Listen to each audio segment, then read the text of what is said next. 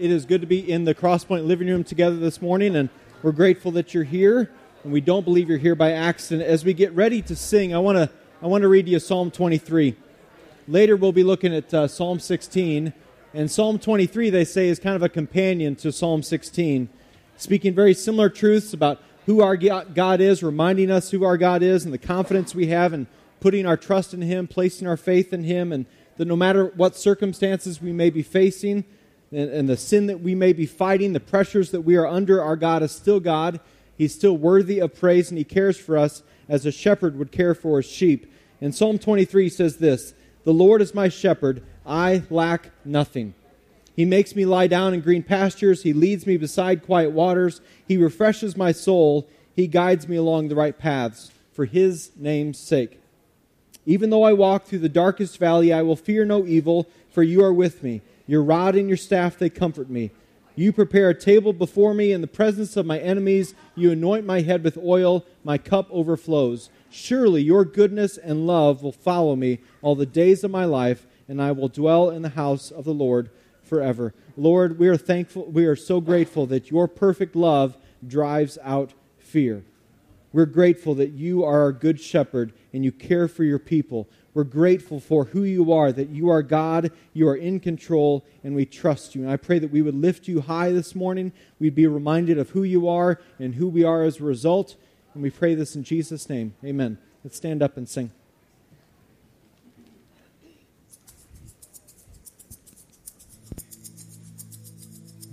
Oh Lord my God, when I in awesome wonder consider all the worlds Thy hands have made, I see the stars, I hear the rolling thunder, Thy power throughout the universe displayed. Then sings my soul, my Savior God, to Thee. How great Thou art, how great Thou art. Then sings my soul, my Savior God, to Thee. How great Thou art, how great Thou art. When through the woods and forest glades I wander and hear the birds sing sweetly in the trees. When I look down from lofty mountain grandeur and hear the brook and feel the gentle breeze, then sings my soul, my Savior God, to Thee. How great Thou art, how great Thou art. Then sings my soul, my Savior God, to Thee. How great Thou art, how great Thou art. And when I think that God His Son not sparing sent Him to die, I scarce can take it in, that on the cross, my burden gladly bearing, He bled and died to take away my sin. Then sings my soul, my Savior God, to Thee. How great Thou art, how great Thou art. Then sings my soul, my Savior God,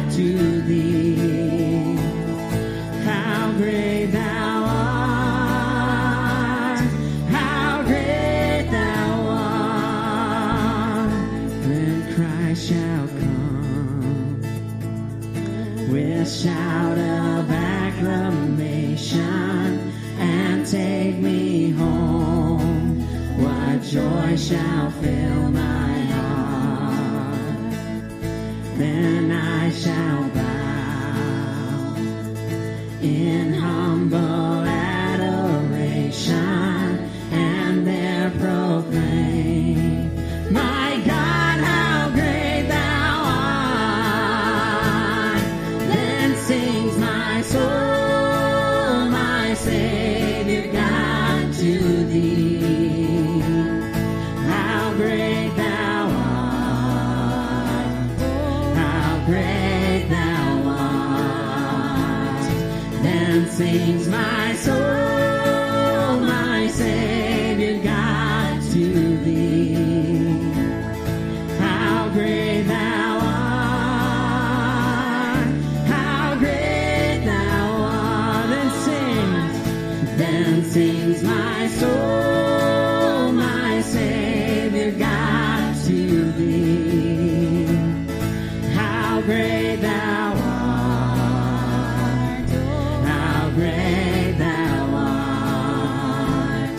Then sings my soul, my Savior God, to thee.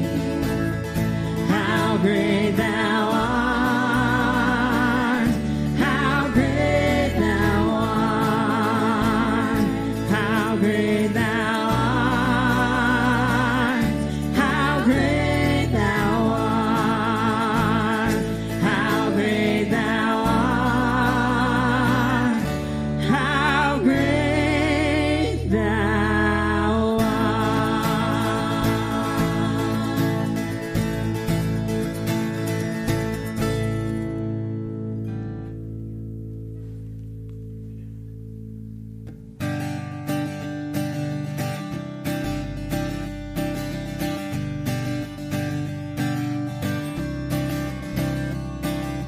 marvelous grace of our loving Lord, grace that exceeds our sin and our guilt.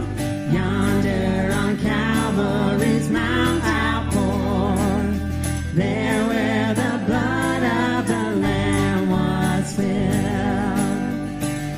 Grace, grace, God's grace, grace that will pardon and cleanse within.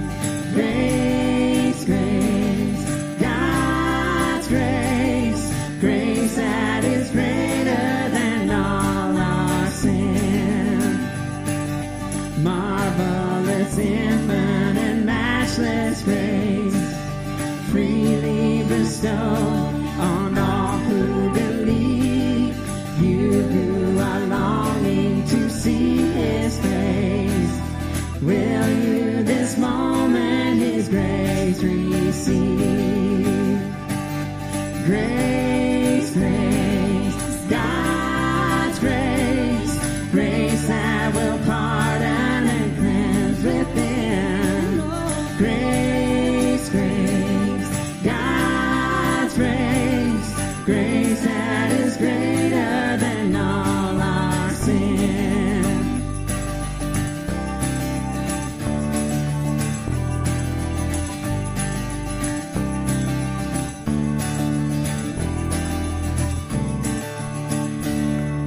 Grace, grace, God's grace, grace that will pardon and cleanse within. Grace, grace, God's grace, grace that is greater than all our sin. Grace, grace, God's grace, grace that will pardon and cleanse within. Grace, grace, God's grace, grace that is greater than all our sin. Grace that is greater than all our sin.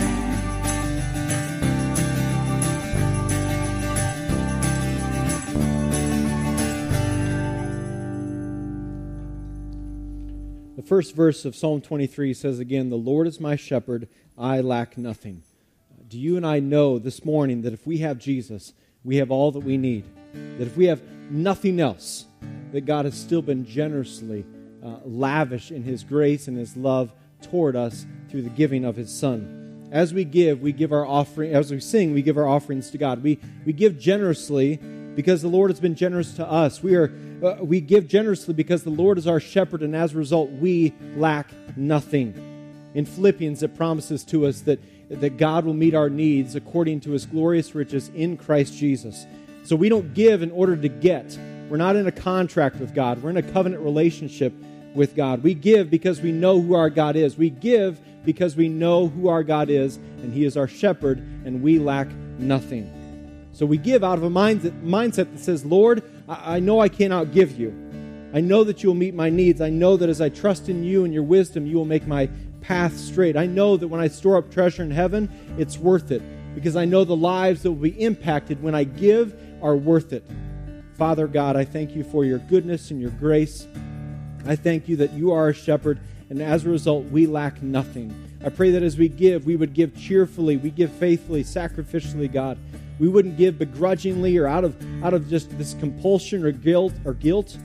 And God, I pray that what is given here, it would be used for your kingdom, used to change lives, and not for Crosspoint's glory, but for yours. We pray this in Jesus' name. Amen. In Christ alone, my hope is found. He is my light, my strength, my song. This cornerstone, this solid ground, firm through the fiercest drought and storm.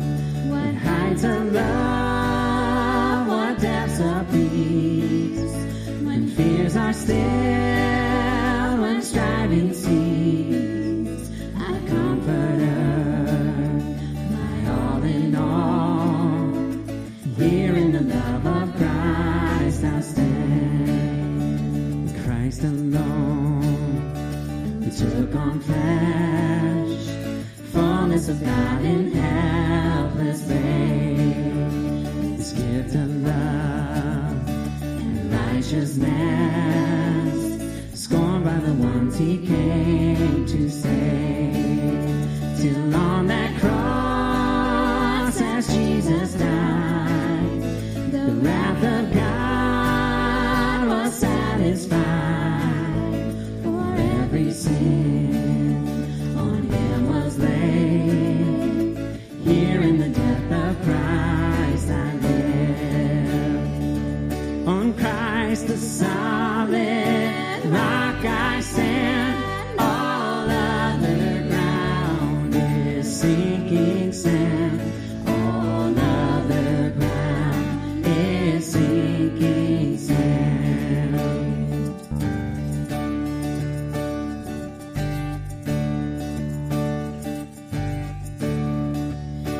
There in the ground His body lay, light of the world by darkness slain, then bursting forth in glorious day, up from the grave He rose again, and as He stands in victory, sin's curse has lost its grip on me. For I am His, and He is mine, bought with the precious blood of Christ.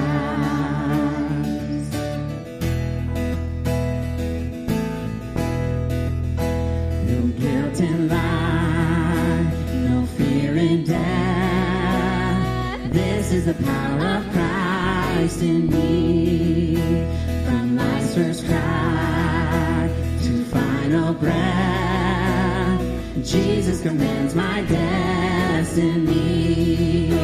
No power of hell, no scheme of man can ever pluck me from His hand till He returns me home. Here in the power of Christ I'll stand. No power of hell, no scheme of man can ever pluck me from his hands till he returns or calls me home. Here in the power of Christ I'll stand till he returns or calls me home. Here in the power of Christ I'll stand. On Christ the solid rock I stand. All other ground is sinking sand.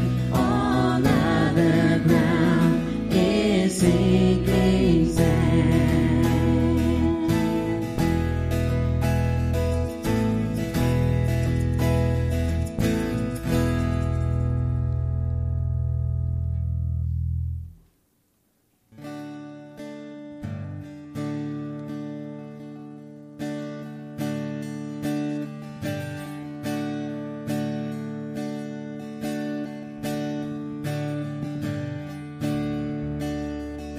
Before the throne of God above, I have a strong and perfect plea, a great high priest whose name is love, whoever lives and bleeds for me, whoever lives and bleeds for me.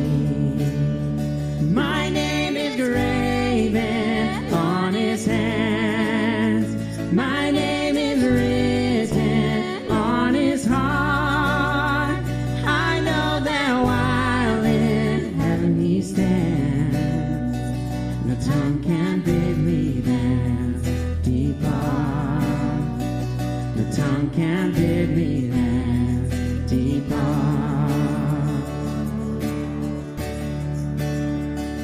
Satan tempts me to despair and tells me of the guilt within.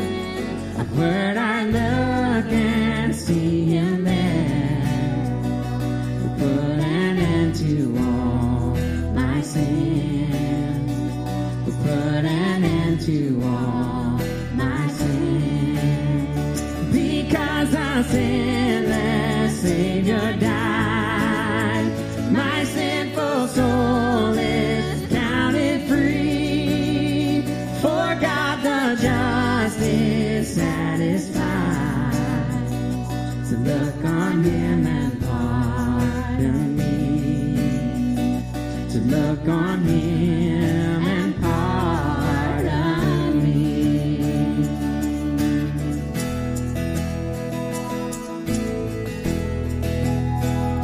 Behold him there, the risen Lamb, my perfect spotless righteousness, the great unchangeable I am, the King of glory and of grace, the King of glory and of grace. One with himself I cannot die. My soul is purchased by his blood. My life is hid with Christ on high. Christ my Savior and my God. With Christ my Savior and my God. One with himself I cannot die. My soul is purchased by his blood. My life is hid with Christ on high. With Christ my Savior and my God. With Christ my Savior and my God.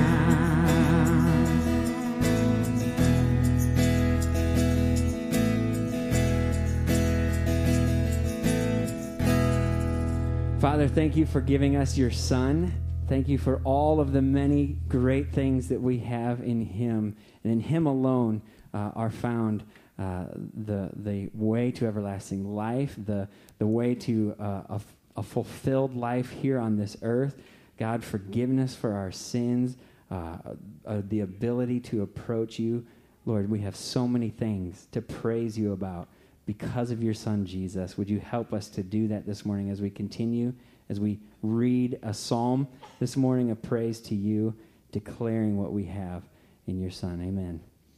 Amen. Have a seat. Good morning again, Crosspoint. My name is Dave. I'm one of the pastors here, and it's good to be together in the living room, be back with you. And it's whether you're joining us online or here in person, we're thankful that you're with us.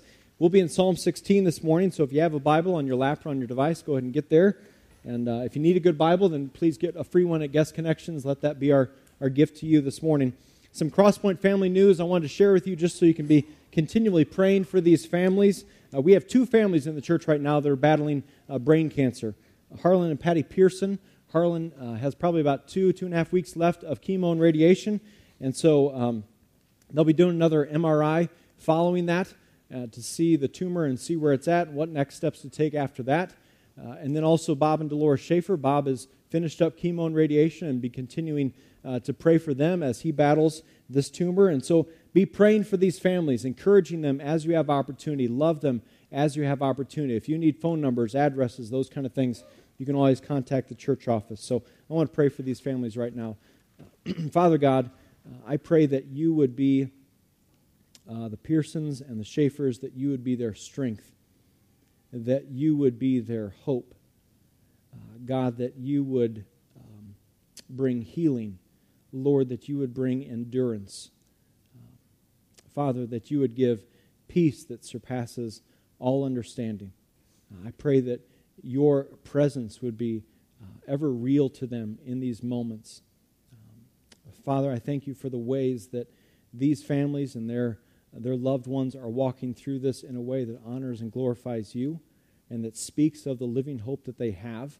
And I pray that you would encourage their hearts, give us opportunity to do that as well, and we love you. In Jesus' name, amen. Part of our vision says that as a church, we want to be driven to reach people. And over the summer, I've been trying to gather stories from Crosspointers who are living that vision out and how you're living that out. We've been sharing a couple of these stories on Facebook thus far, and I want to share with you on a Sunday morning as well in case you're not connected to Facebook. I share these because I pray they might encourage us to be driven to reach people as a way of life in our personal lives. And here's the first one. Over the last 10 years, I've been working alongside a work family, and just recently my job ended due to grant cuts and other changes. These relationships, conversations around lunch tables, and other things we went through while I was at this job allowed me the opportunity to send emails, write notes to specific people, and reiterate the love of Jesus and the gift of salvation before I left to make sure I had left nothing unsaid. During one specific time at this job, there was an Islamic woman who had spent much of her time sharing her faith around the office, sending emails, talking, and all sorts of stuff. One time, I was in the lunchroom alone with her, and I was praying as I was washing the dishes that God would just open up a conversation with her about Jesus. The next words out of her mouth were, "What do you believe in?" Although I must say I stumbled over words and freaked out a little bit inside. I love the reality of that. And she says, okay, maybe I wasn't quite ready to do this, God. I was reminded that God provides the words for us. Again, seeds, she writes. Still not sure what happened, where her heart is, but at least seeds were planted. That sounds a lot like 1 Corinthians 3:6, which tells us that Paul writes it, and he says, I planted, Apollos watered, but God made it grow, but God gave the growth. And so our job is to cast seeds, to scatter seed, and then trust God for the growth. Here's another story. God is using me in my mom's neighbor's life right now. He's 84 years old, and his family isn't around. He's lonely, very lonely. He appreciates my friendship, and I've come to really call him a friend. We study the Bible together and pray together. Right now, we're praying for his children's salvation. He recently found out that he has pelvic wall cancer. His children came to the surgery with he and I had a chance to pray with one of the daughters. It was wonderful, she writes. And if you've got a story to share, I'd encourage you to share that. Stories remind us that the good news of Jesus is spreading through ordinary people like you and me who've been called out to be ambassadors of the good news. So share stories, little or big, whatever you would term that as. Share stories so we can encourage one another in how God is using us to be driven to reach people. We're in week 5 of our series, Wonderful Things, and I'm grateful for the past few weeks. You've heard from 2 of our elders. You've heard from my friend Pastor Josh over in Morton. I believe those messages, I know they encouraged me. I pray they encouraged you as well. Psalm 119:18 says, "Open my eyes that I may see wonderful things in your law." That's my prayer, not only in the series, but on Sunday mornings, in our personal lives, when we open up our Bibles, that God would help us, would open up our eyes to see the wonderful things in His law, supernaturally do that, and today is no different. By now, you've probably found Psalm 16. I believe the psalm in particular will be an encouragement to us this morning. In my office, I've got verse 8 up on one of my boards. It says this, "I have set the Lord always before me, because He is at my right hand, I shall not be shaken." That's the ESV. But this verse has been a wonderful thing in my life over the past few years. I was reminded of it recently as I was in the Psalms reading. It's been a wonderful thing in my life because there are times and seasons when I feel pressed, that I feel under fire, that my feet, in a sense, are kind of being held up to the flame. There are seasons when I'm walking through a trial, a test, a temptation, and in those moments, I'm tempted to be shaken. I'm tempted to be rattled. The voice of the Lord becomes not as loud as other voices in my life. Or I set other things before me instead of the Lord, or I forget that the Lord is at my right hand. And in that season, I switch to relying on my own strength, which frankly doesn't get me very far. Can you relate to that? Are you in a season right now where you feel shaken, a bit stunned by the circumstances around you? Maybe you feel like you're under attack from the devil, or this temptation from your own flesh has become really strong for you. Maybe the report from the doctor wasn't good. The relationship that you desire to see reconciled is still broken. That sin that you thought was dead, buried, and gone, it's resurrected itself in your life. Your future is still uncertain. You're facing a decision that you never thought you'd be facing before. You've been hurt deeply by someone who you considered a close friend. The circumstances that surrounded you right now, they've changed recently, and you're still trying to get a handle on things. If you can relate to some of that, whether in your past or that's your present reality, I believe Psalm 16 is going to be a great encouragement and challenge to you. I know it's been for me and my heart this last week. I often say that when I'm up here, the first person I'm preaching to is my own heart, is my own life. And that's true right now. I'm right in the middle of a season right now that I need the reality and truth of this psalm. And the Holy Spirit has impressed it upon my heart that many of you do as well. And so David is the writer of this psalm. A psalm is simply a praise song. It's a prayer, a song. The Psalms are basically the equivalent of the Hebrew hymn book, a collection of prayers and songs that led the Hebrew people in worship. They still lead us in worship. And David right now, in the context of Psalm 16, is being hunted down by Saul in this psalm. Saul is the king of Israel, knows that David is the anointed king, that one day he will take the throne eventually, and Saul wants to kill David. Saul has all the soldiers. David has some mighty men, but the number pales in comparison. Saul has 3,000 soldiers. David probably has 400. So Saul has 7 to 8 times more soldiers. David is feeling pressed. He's feeling under fire, under attack, if you will. This psalm was written during a time of peril, threat, danger. The Hebrew word you may see in your Bible describes Psalm 16 as miktam. And that word has a couple meanings. One is secret, or the idea of covering your lips. Like if we were playing hide and go seek, we'd be, and if you've ever hidden, maybe you remember this as a kid, or you've played hide and go seek with your kids when they're smaller, and you find a great hiding place, and your person next to you says, "This is a great spot, isn't it?" You know, shh. It's a secret, and you kind of put your finger up to your lips. That's the idea here. We're hiding from the enemy, as David is at this point. So this is a secret psalm, if you will. Another definition of miktam is gold.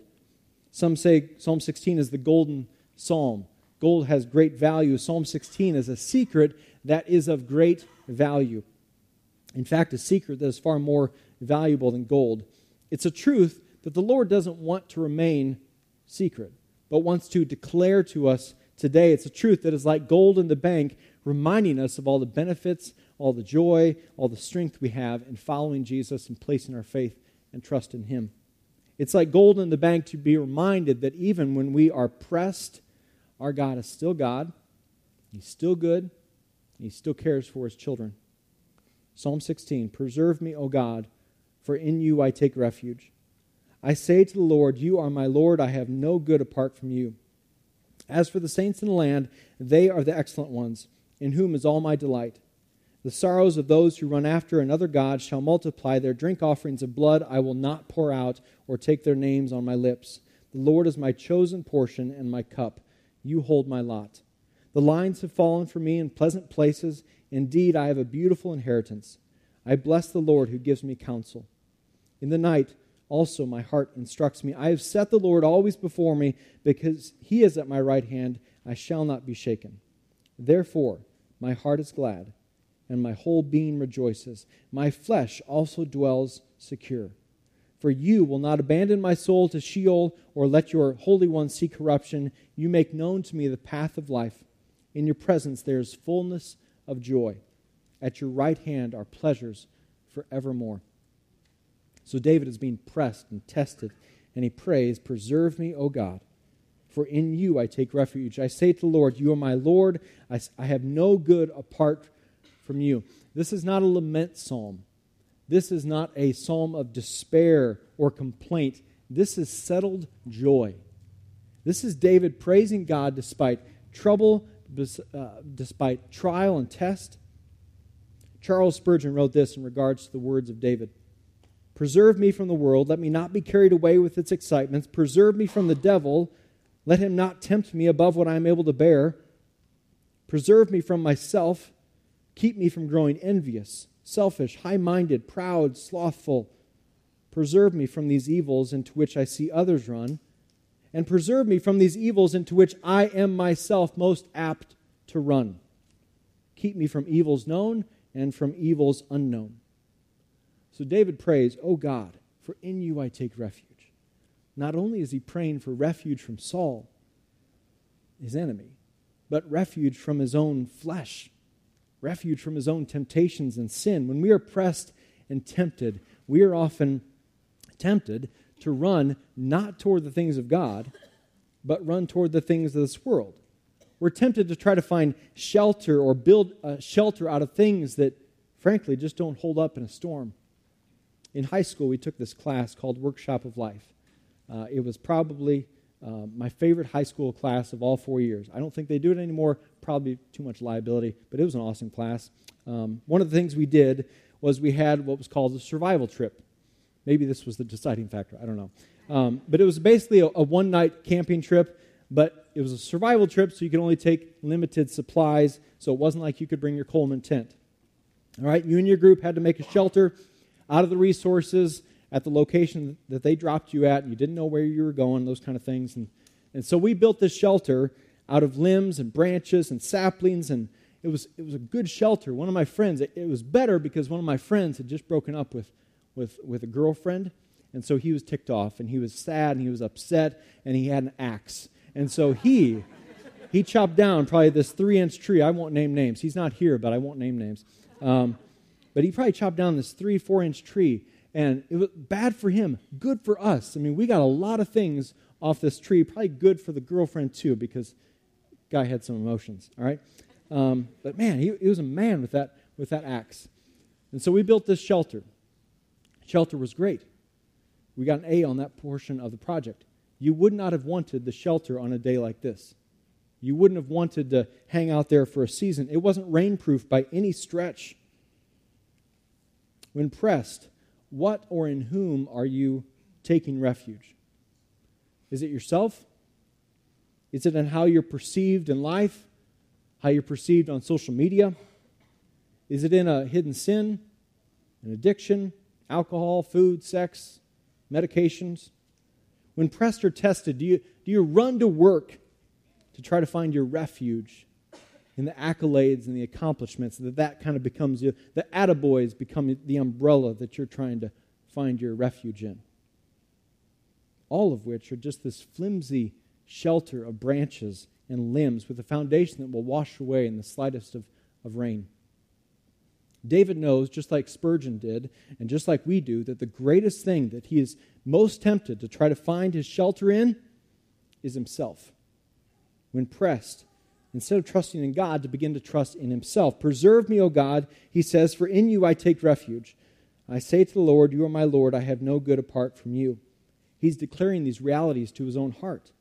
The Psalms are full of words where the writers are basically preaching to their own hearts. Lord, it's in you I take refuge. You are my Lord. I'm not the Lord of my own heart, but you are, Jesus, and apart from you, I have nothing apart from you. There's no good thing apart from you. I can't bear fruit.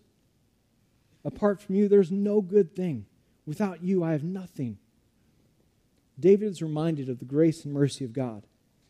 When pressed and tested in those seasons, one thing the Lord is trying to teach us in those times is that it's only in Him that we find our rest and our safety. That when it seems that we're at the bottom, that the Lord has not forsaken us. He's still richly blessed us because the Lord is gracious, merciful, and loving to His children. So when pressed, David runs to worship. He runs to prayer. He runs to lifting up God in his heart and life. And he continues, as for the saints in the land, they are the excellent ones, in whom is all my delight. So when pressed and tested, here's David running to community. He's being reminded of the fellow saints and worshipers of God who surround him, and that it's in them he takes delight.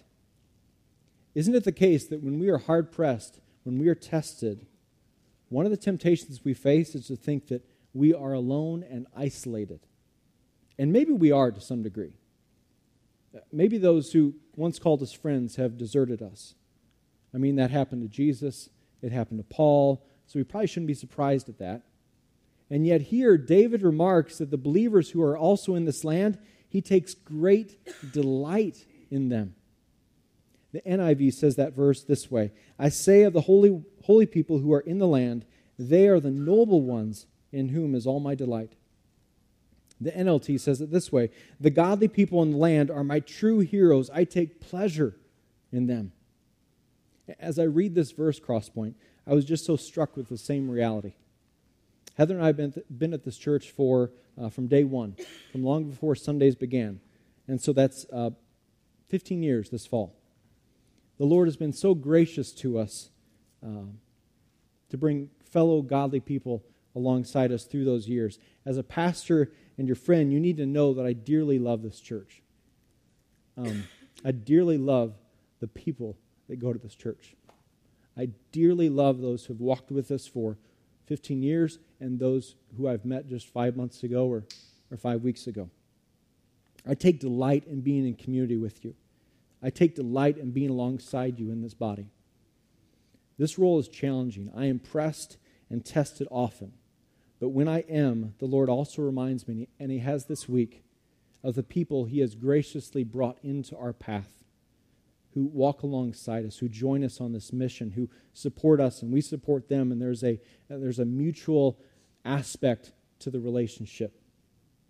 One of my hopes for us as a church this fall is that we really take some next steps in making community and relationships with one another a greater priority than we have for a long time. That in doing so, we'd come to delight in one another. We'd come to see that building 3D relationships and seeing a community of people devoted to Jesus, dedicated to one another, and driven to reach people is worth it, and that we need one another to do that. When tested and walking through trials, David runs to prayer. He runs to worship. He runs to lifting up God in his life. He runs to community. He runs to relationships with other believers who love God and worship God. And then in verse 4, it's as if David is reminded of the two paths that exist in life. He says this: the sorrows of those who run after another god shall multiply. Their drink offerings of blood I will not pour out or take their names on my lips. The idea of run after in the Hebrew means go and serve. Because again, when we're tested, when we're pressed, our sinful flesh will often try to get us to fall into temptation. When we're feeling attacked by others, the bitterness and hate can creep into our hearts. When we're stressed, we can pursue old ways of living and run after and go and serve small g gods. Maybe short moments of escape, but in the end they lead to sorrow. What are you going and serving right now? Are we going and serving the Lord? Or are we going and serving ourselves or other small g gods? And David is saying here, I'm not going there. When I'm tested and stressed, I'm not going there. I will not fall to idol worship. But instead, I'm going to continue to worship my Lord because, verses 5 and 6, the Lord is my chosen portion and my cup. You hold my lot. The lines have fallen for me in pleasant places. Indeed, I have a beautiful inheritance. Raise your hand if you are a firstborn in your family. You have no problem raising your first hands because you're firstborns. That's right. Okay, put your hands down. A lot of firstborns. So I know we're safe. Raise your hand if you're a baby in the family. Yeah, those are all the fun ones. Some of you put your hand up really high because I'm a baby. Raise your hand if you're an only child. Yeah, you get everything. That's fine. And then, okay. So, David was the youngest son in a family of many sons. Oh, I forgot one, didn't I? I'm sorry. Raise your hand. This is your moment. Raise your hand if you're a middle child. Yeah, it's your moment. Okay. I'm a baby. I'm a baby, but only with one older sister. So, yeah, I'm the baby. So, David was the youngest son in a family of many sons, and it was much different then. Nowadays, the baby in the family gets everything, right? Oh, you're the baby. Let's, give you everything. And you're probably in your 50s, and you're the older child. You're the firstborn in the middle, and you're still bitter about this because the baby got everything. You had to blaze these trails. I didn't get to go to a dance till I was 22, and you went to the dance when you were 5 or whatever. I don't know. My wife is oldest of 3 sisters, and so it's fun to hear them talk because it's the case. And but in the Old Testament, the youngest son could expect no inheritance from the family. It went to the firstborns. So firstborns, this is your moment, right? Middle children, you've been neglected all human history. I'm sorry. The Lord is my chosen portion and my cup. You hold my lot. The lines have fallen for me in pleasant places. Indeed, I have a beautiful inheritance. David knows that no matter what circumstances surround him, no matter if Saul eventually does kill him, no matter what trials and tests he may encounter in this life, the Lord is indeed his inheritance. That he has a good future to consider and be reminded of. God said this to the priests in the days of Moses. He said, I am your portion and your inheritance. And this promise was not just to the priests, but that extends to David and extends to us as new covenant believers and followers of Christ. Ephesians 1 tells us that we've been sealed by the Holy Spirit, and that seal won't be broken until the day of redemption, the day we pass from this life to eternity. We have a great inheritance that can't be taken away from us as believers in Christ, that death can't take away, that suffering can't take away, that we have a great inheritance. And what you see David doing here in verses 5 and 6 is declaring his contentment, that he is content with what God has provided, not only in this life, but in the life to come. He's saying this area, this calling, this life, let alone the eternal life that you promised to me, Lord, I am content because the inheritance I have in you is better than animals or land. He knows as the youngest he's going to get nothing, but he knows he gets everything in God. Lord, you are my portion and my cup, and I wouldn't trade that for anything or anyone else. I wouldn't trade that for sin that may lead to sorrow. I wouldn't trade that for trusting in myself, which leads to uncertainty and being shaken. David is preaching to his own heart a very similar reality that Peter declared to Jesus back in the Gospels. So when when followers of Jesus, they're beginning to walk away from him because the teaching is too hard, they say. It's too difficult to apply, understand. And so Jesus asks his disciples more or less, so are you going to go too? And I love Peter's response. He says, Lord, to whom shall we go? Where else are we going to go? No, we're not going to leave. To whom shall we go? You're the Christ, the Son of the living God. Basically, you're Lord. And even in the midst of trial, when being pressed as disciples, as followers, when you see other people leaving, walking away, Peter's leaning in. To whom shall we go? No person I'd rather follow, because, Lord, you're good to your people. In verse 7, I bless the Lord who gives me counsel. In the night also my heart instructs me. Have you ever felt or found that when you're pressed and when you're tested, nights are not always fun? In those seasons, it can be hard to get to sleep. It can be hard to stay asleep. Your sleep, you wouldn't characterize it as being restful, but restless. I've laid in bed before, my eyes are kind of staring up at the ceiling thinking, and my wife graciously says, so, honey, what you thinking about? Because, she can smell the wood burning next to me, the wheels turning. It's just, you're really loud over there even though you're silent. You've been there before where rest escapes you because of the pressure and test? And it's as if David knows that, and he's experiencing that, and he says that even in the night, even in those restless moments, the Lord gives counsel and instruction. And the Lord does that through his word. David turns his heart to God's word. It's open my eyes that I might see the wonderful things in your law. It's I'm hiding your word in my heart that I might not sin against you. I'm meditating on your word. I'm allowing your word to kind of just dwell on my mind throughout the day. That one verse or that one phrase.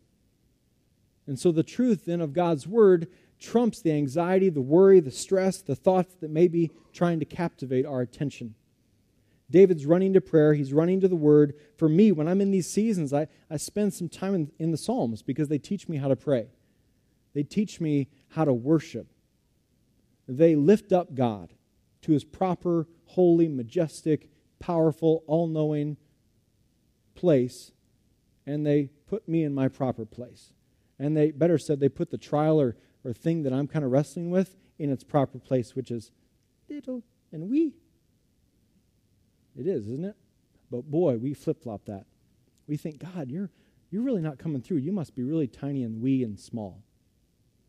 This thing is giant in my life. It's really, Psalms does that. All Scripture does that. Correct that into its proper perspective. I bless the Lord who gives me counsel. In the night also my heart instructs me. And as believers in Jesus, we have this incredible gift of the Holy Spirit, the third member of the Trinity that dwells inside of us. And we're told by Jesus that the Holy Spirit is our helper, our counselor, the one that counsels us at night, the one who instructs us in the truth when we've been tempted to believe lies. David continues, I have set the Lord always before me, because he is at my right hand, I shall not be shaken. This verse is like the big idea of all 11, because David has set the Lord before him. He worships God. He stays in community with God or with other believers. He forsakes the path of sin and idolatry. He listens to the Lord, give him counsel and instruction. I've set the Lord before me. When I read that, you hear the intentionality of David. That David is continually making this choice to follow the Lord and not himself. That David is not just kind of accidentally or happening to follow the Lord, but he's doing it with purpose and resolve. So, have you set the Lord before you? Have you set the Lord before you? If Jesus is not Lord of your life right now, what are you waiting on? What are you holding back on? What's holding you back? What are you placing up instead of him? And this is not just a one-time thing at salvation, but this is kind of the posture of a believer. That in an ongoing way, we set the Lord before us. Are you setting the Lord before you in that relationship? As you go into dating, are you setting the Lord before you? Are you setting the Lord before you in how you love your spouse? You raise your kids? What about this? When you go into work, are you setting the Lord before you?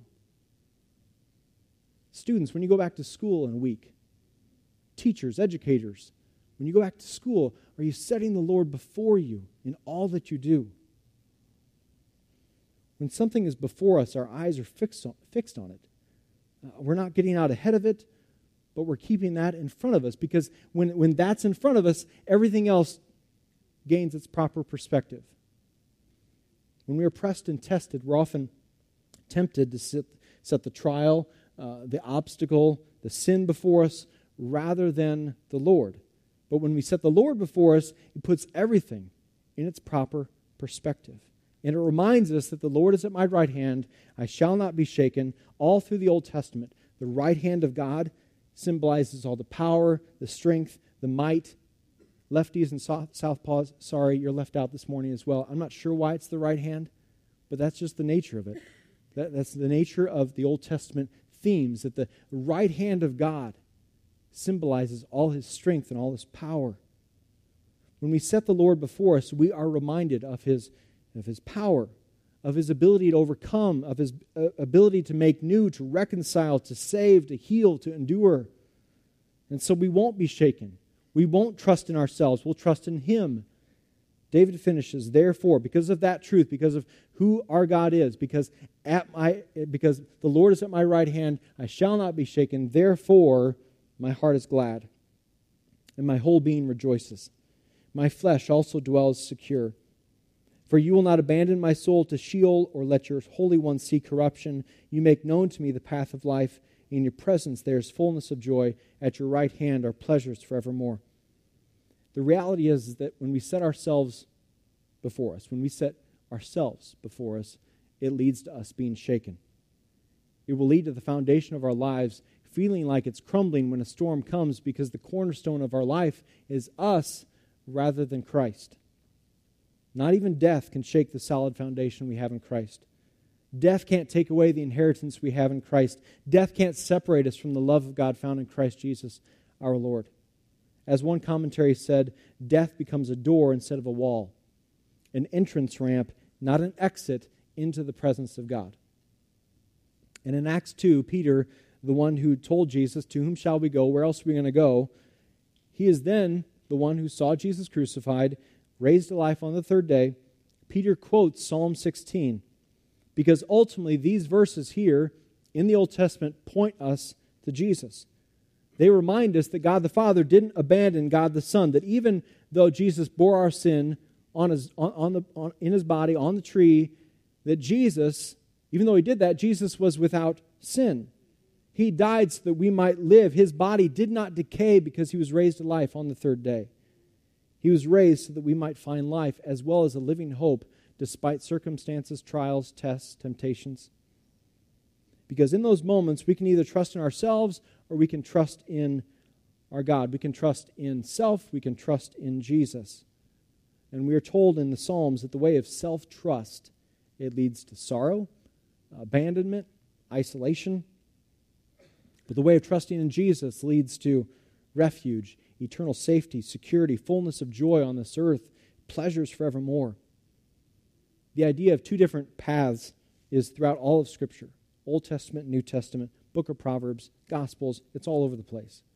The path that leads to life and the path that leads to death. The one that leads to joy and delight and the one that leads to sorrow and brokenness. You make known to me the path of life. In your presence there is fullness of joy. At your right hand are pleasures forevermore. This is the secret of Psalm 16, that is worth far more than gold.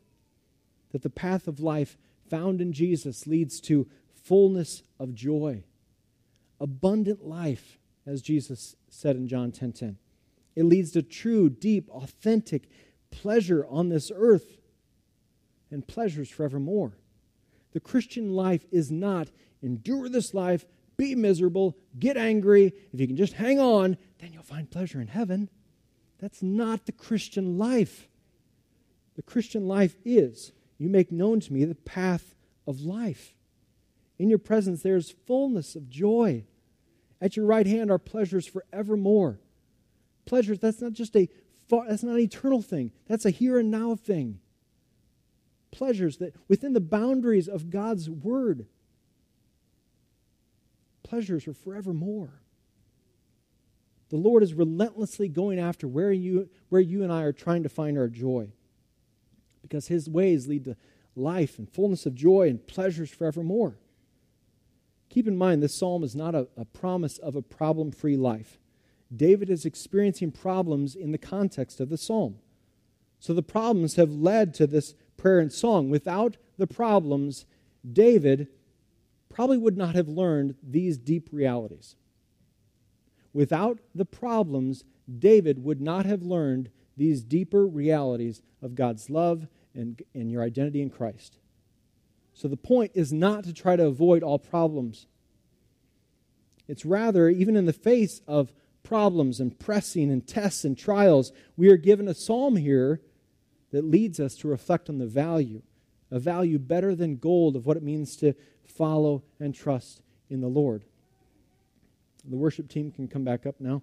Verse 8 says again, I have set the Lord always before me, because He is at my right hand. I shall not be shaken. So what does it look like to intentionally set the Lord before us? Looking at the psalm, here's just a couple ideas. Prayer. This whole thing is David's prayer. And if you're wondering, okay, what do I pray? What do I say? Pray Psalm 16. Use God's word to back to Him in prayer. Use these words. Prayer helps us set the Lord before us. As we begin our day, it helps us to set the Lord before us. As we walk into work, as we see that person, as we go into that environment, it helps us set the Lord before us as we pray. Community. You and I are not going to set the Lord before us alone or in isolation. Yes, we can pray alone. Yes, we can read our Bibles alone. We should do those things, but you and I are not going to do it alone. We need others and they need us. David delighted in God's people. You and I need people in our lives encouraging us, asking us, so are you setting the Lord before you? And where we're asking them, there's a mutuality to the relationship. The life of following Jesus is not just a Sunday morning thing. It's an everyday, every moment way of life. Crosspoint, may we be people who continually, daily, weekly, moment by moment, when it's really easy, when it's really hard, to set the Lord before us. To set the Lord before us in areas and environments and relationships. We've never done that before. May we do that as a group of people. And by doing so, may the world around us see the supernatural fullness of joy in us. Because in Jesus, we've found the path of life. Let's stand up and sing.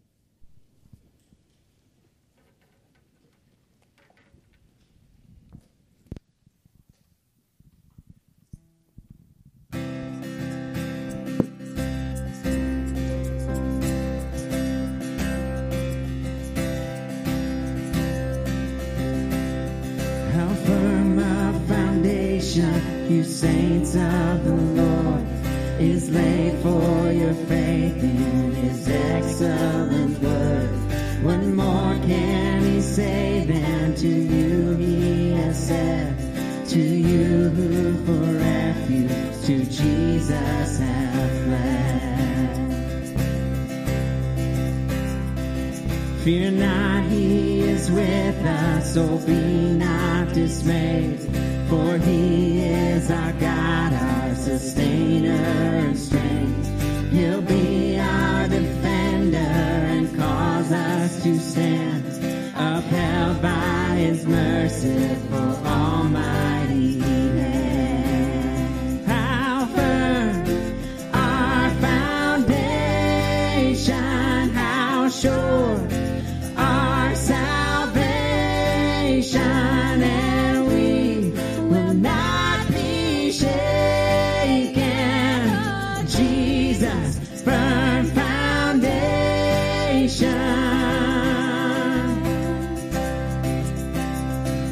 The soul that is trusting in Jesus as Lord will press on, enduring the darkest of storms. And though even hell should endeavor to shake, He'll never, no never, no never forsake. He'll never, no never, no never forsake. How firm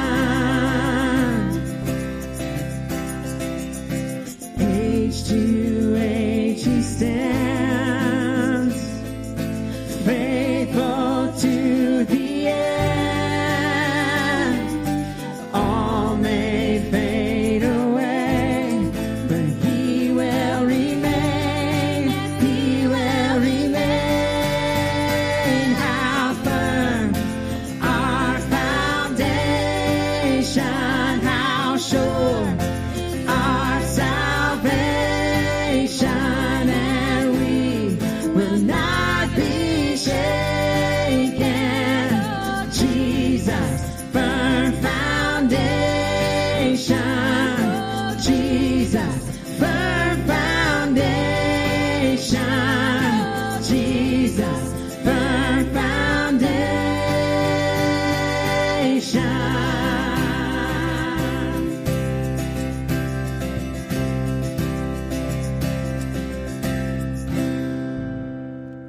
That is our prayer, Lord, what we just sang. I pray that you would be our firm foundation. I pray that we would understand that with you as the cornerstone, that circumstances, sin, that the things that surround us do not shake us, because you are at our right hand.